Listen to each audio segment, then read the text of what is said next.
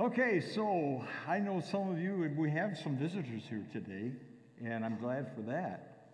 Thank God you're here to join with us on New Year's Day. Happy New Year, everybody. And I know some of you, because either you haven't met me yet, or you're just visiting and you're new, so you're probably saying, I wonder who the old dude is up there. That's okay. That's all right. I'm used to it. Well, let me introduce myself. I'm Bruce Howell.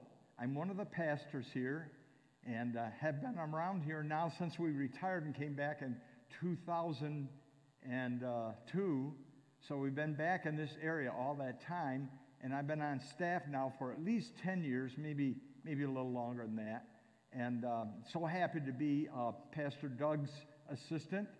And by the way, if you're new or visiting, let me just mention that our lead pastor is on a mission trip to Egypt with 14 other people that have joined him. So don't judge our church on me. Come back and hear the real preacher. But I am so excited this morning to be here and to share some thoughts with you from the Word of the Lord. Now, I know that you're probably expecting a New Year's message. Sorry, it's not going to quite happen. But I'm not devoid of the whole idea. In fact, as I was preparing this message sometime back, I've been thinking a lot about my legacy. And maybe you would expect that to be so, because as you age, you do start to think more about what you want to leave behind, right? And so this morning, we're going to kind of do a new twist to the idea of a New Year experience. Matter of fact, if you think about it, what better time is there to think about this?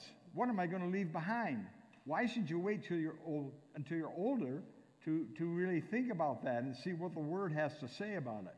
I mean, as far as I'm concerned, when I was young, when I came to know the Lord as a young person, that was the furthest thing from my mind. But as the years began to pass, I thought more and more about it. And now I really think a lot about it, because I'm getting close to heaven. And I am concerned about what I will leave behind. So with that, let's get into the message itself. I need to ask you a question this morning. Are you anything like me? I suspect you are. You have moments when you either hear something or you see something online or on TV or something, and it just blows your mind. You just go, what? I can't believe that. Anybody ever have that experience? Yeah, I see many, many hands. Sure. And something happened recently that did this to me. I thought about John Lennon. John Lennon was a man who was a part of the Beatles. For those of you who are younger, the Beatles, the musical group that changed music culture here in America. And by the way, this has nothing to do with the message, but I think I'll just throw it in. Did you know that the Beatles could not read or write music? None of them could. Look it up. So anyway, John Lennon was tragically killed 42 years ago in 1980. That's a sad story. But you know what? He left behind something. He gave a souvenir to his housekeeper. It was a tooth that he had pulled, a molar, a yellow molar. And why would he do that? I don't know.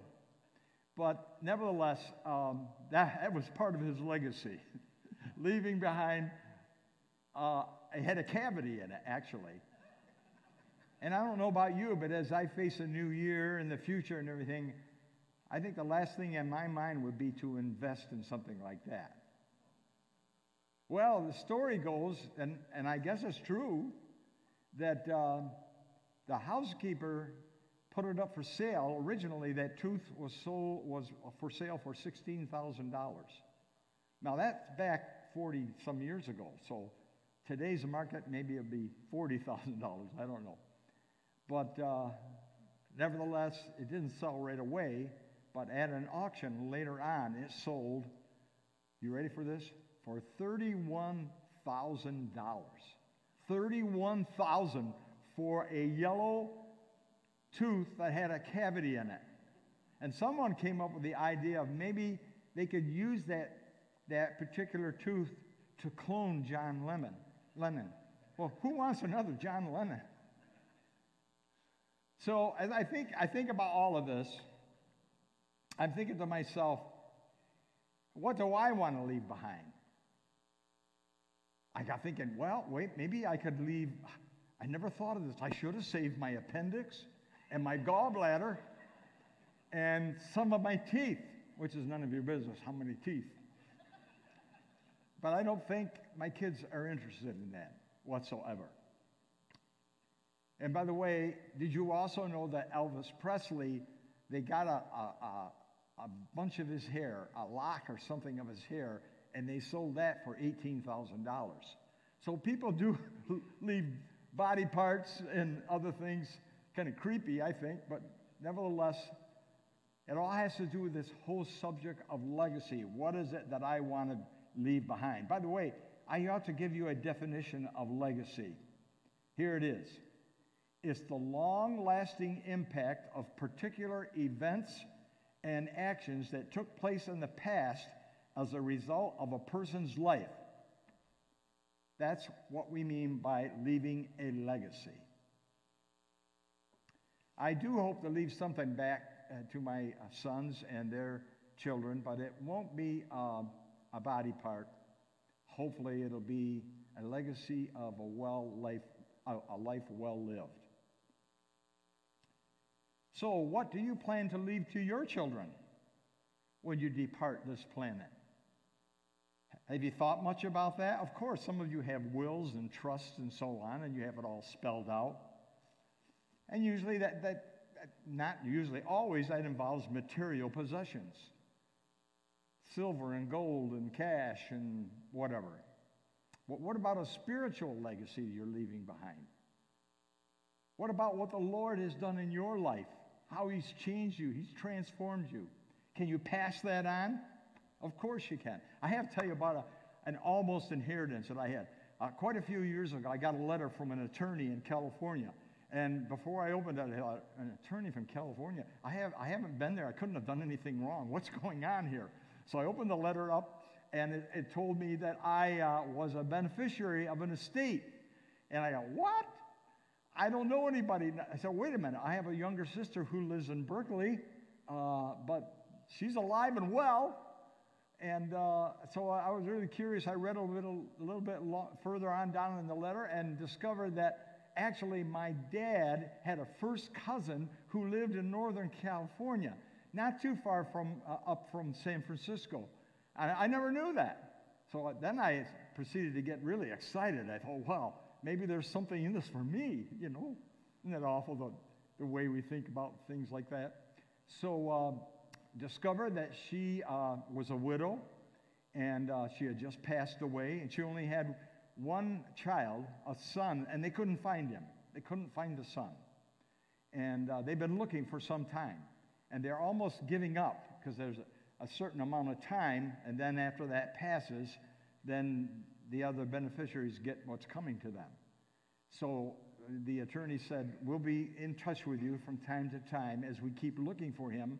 And so I thought, okay, great. Then I started getting letters periodically from the attorney saying, well, we haven't found him yet, but, you know, and so I inquired to try to find out how much is this property worth? I'm just being honest now. So I discovered it's worth a lot of money because the property in California, ooh, it's really up there. Several hundreds of thousands of dollars. And then I got excited. And I told Janine, I said, we could be in for something really great. So anyway, time went by, and then I think next to the last letter it said, we will be making a decision very shortly. And then he included who all of the beneficiaries were. I thought it was just me. 72.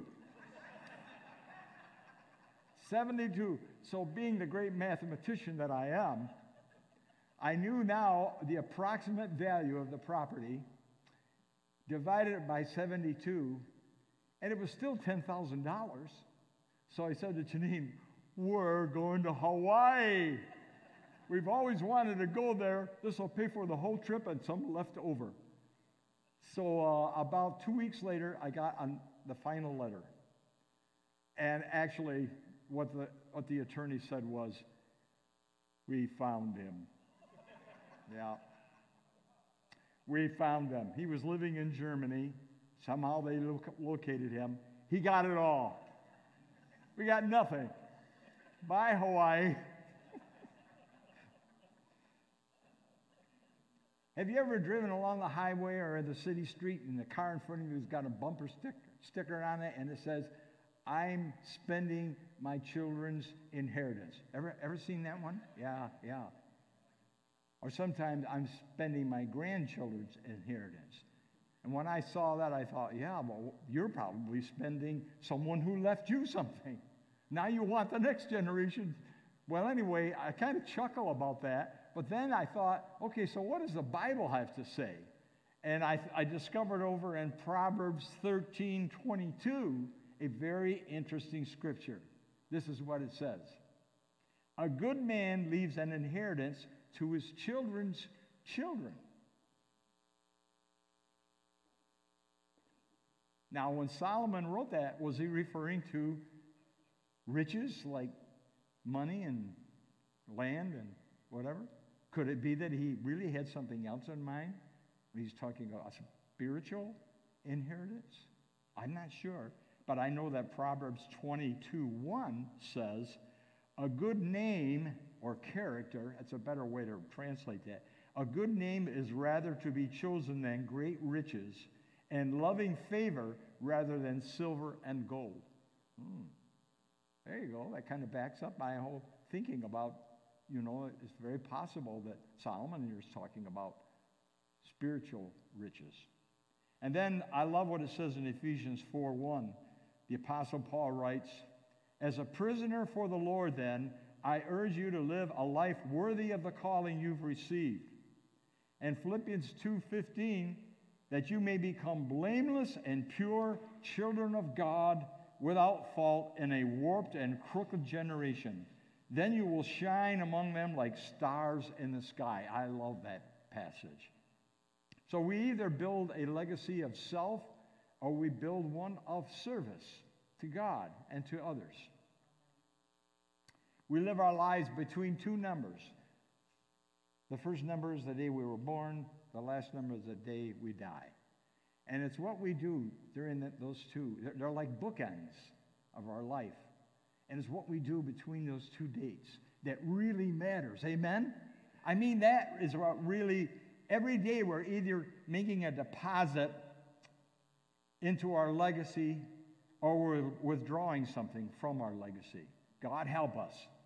So what kind of legacy are you leaving behind? Is it spiritual? I hope so, at least in part. You know what? We made a decision years ago. And I'm not putting this on you, so don't get any guilt trips about this. It's just something that we felt strongly about. That in our will, we would leave 10% for whatever church we were members of at that particular time. We felt that God has been so good to us that we ought to honor his name and at least give him a tithe of all that we have. Not a bad idea, because it kind of gives a message out as to what is really important to us. So if I was thinking about a passage of Scripture that would really be something that would speak loudly to us and help us to digest a little bit better, it would be Hebrews chapter 12, say like the first 3 verses. I love this passage because it keeps me focused. Okay, so here we go. Therefore, since we are surrounded by such a great cloud of witnesses, let us throw off everything that hinders and the sin that so easily entangles, and let us run with perseverance the race marked out for us. Let us fix our eyes on Jesus, the author and perfecter of our faith. Now, this next passage, I can hardly read it without weeping. For the joy set before him endured the cross, scorning its shame, and sat down at the right hand of the throne of God. Consider him who endured such opposition from sinful men, so that you may not grow weary and lose heart. What a passage. So the Lord Jesus considered it joy to suffer for us, because he knew the result would be that many would be ushered into the kingdom of God. Wow. So to get practical, just exactly how do we develop a great spiritual legacy? Oh, I'm glad you asked that. Because this comes right out of Hebrews chapter 12, these first 3 verses. Number 1, remember those who have finished the race. Remember them. And if you read that, take time to go home later today and read that, you will discover who the writer is talking about. He's talking about these giants of the faith who are listed in the previous chapter, chapter 11. All these men like Moses and Noah and David, these great biblical heroes that we look up to and we emulate. We want to be like them. We want to have that kind of perseverance, and we want to be men and women of faith, and we want to pass that on to the next generation. Praise God. What a great opportunity. So as you think about 2023, I issue a challenge to you. What is it you can do this next year to build that kind of a legacy that your children and your children's children will think about it for the rest of their lives? Think about it this way. We're meant to remember those who would inspire us to live more fully for Christ. That's what I believe. So there are these great biblical heroes, and you might say, okay, Pastor, but these people, they are giants of the faith. I can never be like them. Well, you might be surprised that if you carefully study their lives, you see that they were just like you and me. They had flaws. They had their failures, but through it all, they hung on to God, and they used the gifts that God had given them to bless others. So there's another group I want to mention to you, since we're talking about those, to remember those who finished the race. And those are people in our lives who have impacted us so greatly. Can I just tell you, I've got so many people in my life that have impacted my life, that have left a legacy for me. So many. My wife and I we talk about the churches that we have served. And the interesting thing is that the little church where we came to know the Lord and got discipled, that church had people in it to this day that I think about a lot, how they left a legacy to me. They didn't know it, but I know it, and I've known it. Can I just tell you about one? I could stand up this morning and tell you about probably, I don't know how many. But a man that comes to my mind is Ken Tiffany. Now, Ken Tiffany, he was a giant when it came to spiritual things. Ken Tiffany, I first met him when I was probably about 18 years old. He was a part of our church. When he was a young man, a child actually, someone threw a snowball at him, and it had a rock inside of it, and it caused him to become blind. So all the rest of his life now, he had no sight. You know what happened to Ken? He fell in love with Jesus. He gave his heart to him. And what a giant of a man he was. I can remember whenever I would come into church and I would see Ken, he would always be first. I'd stick out my hand to shake his hand, and he'd say, "Good to see you, Bruce." I knew that he actually couldn't see me, but, he was a giant of a man. And the interesting thing is that listening to him pray had a great impact on my life. I thought, I want to be able to pray like that someday. Just talking to the Lord. And by the way, how did he support himself? Well, he had a woodwork shop, and he actually became quite well known. He would make toys out of wood and ship them all over the world. And I remember one time I went into he invited me to come see his workshop. So I went in there, and he had all these power tools. Yeah. And if you look closely at his hands, you could see where he'd kind of missed something. Not any fingers or anything, but just some scabs on his fingers. But he had guards on all these power tools, and he used them. And But more importantly than that I thought I was astounded by that, was to watch him and listen to him and experience the legacy of Ken. And someday when I get to heaven, I get a chance to look Ken up and we'll talk about it, and I'll be able to say to him, you don't know what you meant to my life. And that's just one individual. Just think of your life and how you can impact others. Just think about that. So we're talking about how do we develop a great spiritual legacy. Remember those who finished the race. Those in the Bible, those in your own life. Secondly, remember to stay in the race. That's why the writer said, so that you will not grow weary and lose heart. Don't lose heart. Keep going. Keep going for God. Don't let the cares of life pull you down. We all have cares of life. You want to finish well, right? Don't let a sin that he mentions entangle you and cause a wall to be built up between you and God. Get rid of that sin. Don't let it weigh you down. Don't be distracted so that you get off course. We don't want to do that, do we? So remember to stay in the race. And the third thing is, remember the example of Jesus. I've already kind of talked about that. You have to keep your focus on him, not on your problems coming into a new year. Don't focus on your problems or on your possessions or on your opinions or anything else. Keep your focus on the Lord. Amen? Listen to what 1 Peter 2:24 says. He himself bore our sins in his body on the tree, so that we might die to sins and live for righteousness. By his wounds you have been healed. So, in essence, what I'm trying to say here is that my character and your character and conduct will impact generations to come. Do you believe that? Well, some do. Some of you will recognize this name, Edward Kimball. Edward Kimball was a businessman who lived in England, and he also had a Sunday school class of boys. And he made it his aim to win every last one of those boys in his class to Christ. And he was pretty successful, except there was one boy that was difficult to get through to him. And so he prayed especially hard for him. He spoke to him often. He spent time with him. And eventually, this little boy opened his heart to Christ. His name was Dwight. You may know this story. He grew to manhood.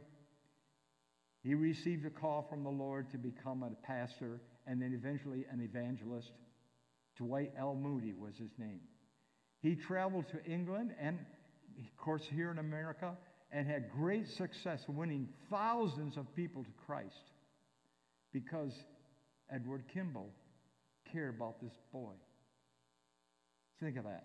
That's not the end of the story, though, because Dwight L. Moody one evening was preaching in a certain place, and there was a man in the congregation called Wilbur Chapman. And Wilbur Chapman received Christ under his preaching, under Moody's preaching. And he became a very renowned evangelist, winning many, many people to the Lord. And Wilbur Chapman was preaching one night, and who was in his audience? But Billy Sunday. Now, you know who Billy Sunday was, played for the Chicago White Sox. But Billy was in a place in his life where he was looking and searching for something. And that night, he gave his life to Christ. And Billy Sunday became one of the most renowned evangelists of the 20th century.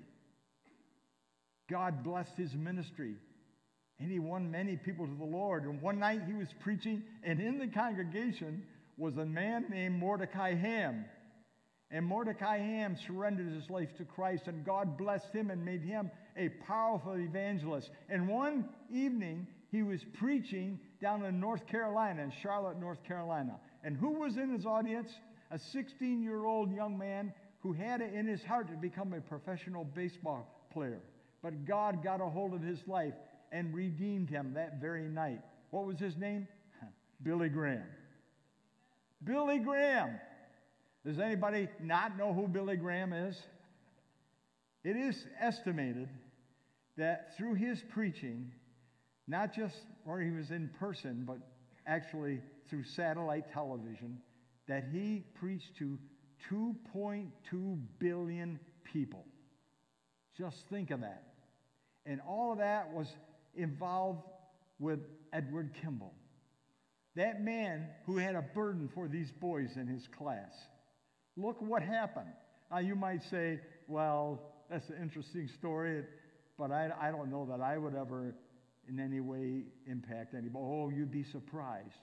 You live your life for Christ. You be consistent. You glorify Him. And you'll be surprised what God will do through you. Because most people that come to the Lord do so through a process. Some plant, some water, and some reap the harvest. What do we care who gets the credit? I think people are going to be amazed when they get the glory and they find out just exactly who it is that's there because of them. What a great opportunity we have in this new year and years to come to leave a great spiritual legacy behind. That's what I want to do. Do you remember the Apostle Paul? He had a son in the faith called Timothy. And he wrote this. He was writing to Timothy because he knew his life was coming to an end. They were about to execute him, and time was short. And he had some parting things he wanted to say to his son in the faith. So he wrote these words. I am reminded of your sincere faith, which first lived in your grandmother Lois, and then in your mother Eunice, and I am persuaded now lives in you also. Man, just think of the legacy that was left by his grandmother and his mother. God is going to bless us if we will really and truly take time to consider what it is we can leave behind of a spiritual nature. There was a song that was written back in 1988 by John Moore, and it became really popular in Christian circles. And I think it's even in some hymnals. And Steve Green popularized it. And I love this song because it kind of summarizes everything I've been trying to say this morning. Some of you will recognize this, some of you won't, but that's all right. Find us faithful. And it goes like this. We're pilgrims on the journey of the narrow road, and those who've gone before us line the way, cheering on the faithful, encouraging the weary, their lives a stirring testament to God's sustaining grace. Oh, may all who come behind us find us faithful. May the fire of our devotion light their way.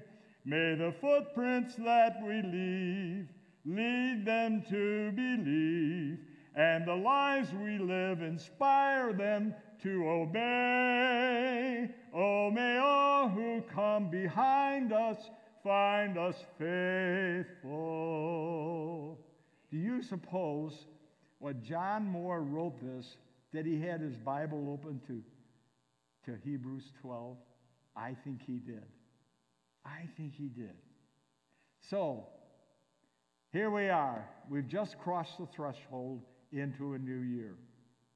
What does 2023 hold for us? Well, we don't know.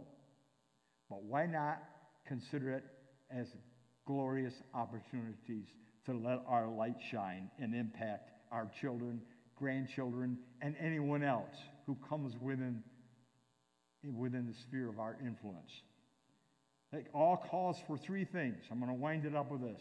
Three quick things. Do you want to have success when it comes to leaving a godly legacy? Here's what you have to do. Self-examination. You have to look at your life and say, is there some area where I need to make a course change? That's one thing. That's where it begins. Secondly is self-determination. That is to be intentional about it. To say, okay, I'm gonna really listen to what the Lord says to me through His Word. I'm going to make it a priority I will intentionally seek to live a life that will glorify God and help people. And the third thing, lots of prayer. Lots of prayer. I mean, we have to practice what we preach. We got to be people of prayer. And then to enlist the prayers of other people. To say, will you pray for me that my life will be what God means for it to be? A blessing, and hopefully will impact others for generations to come. That's what I believe. Would you pray with me? Father God, I thank you this morning for your word, for this passage from Hebrews. Lord, you've been teaching us how important it is to live a life that will impact others. Thank you, Lord, for those in our lives that have done this for us. Help us then, Lord, to be sincere and intentional about our determination to leave a spiritual legacy that will glorify God. I pray this, believing that you hear my prayer. In Jesus' name, amen.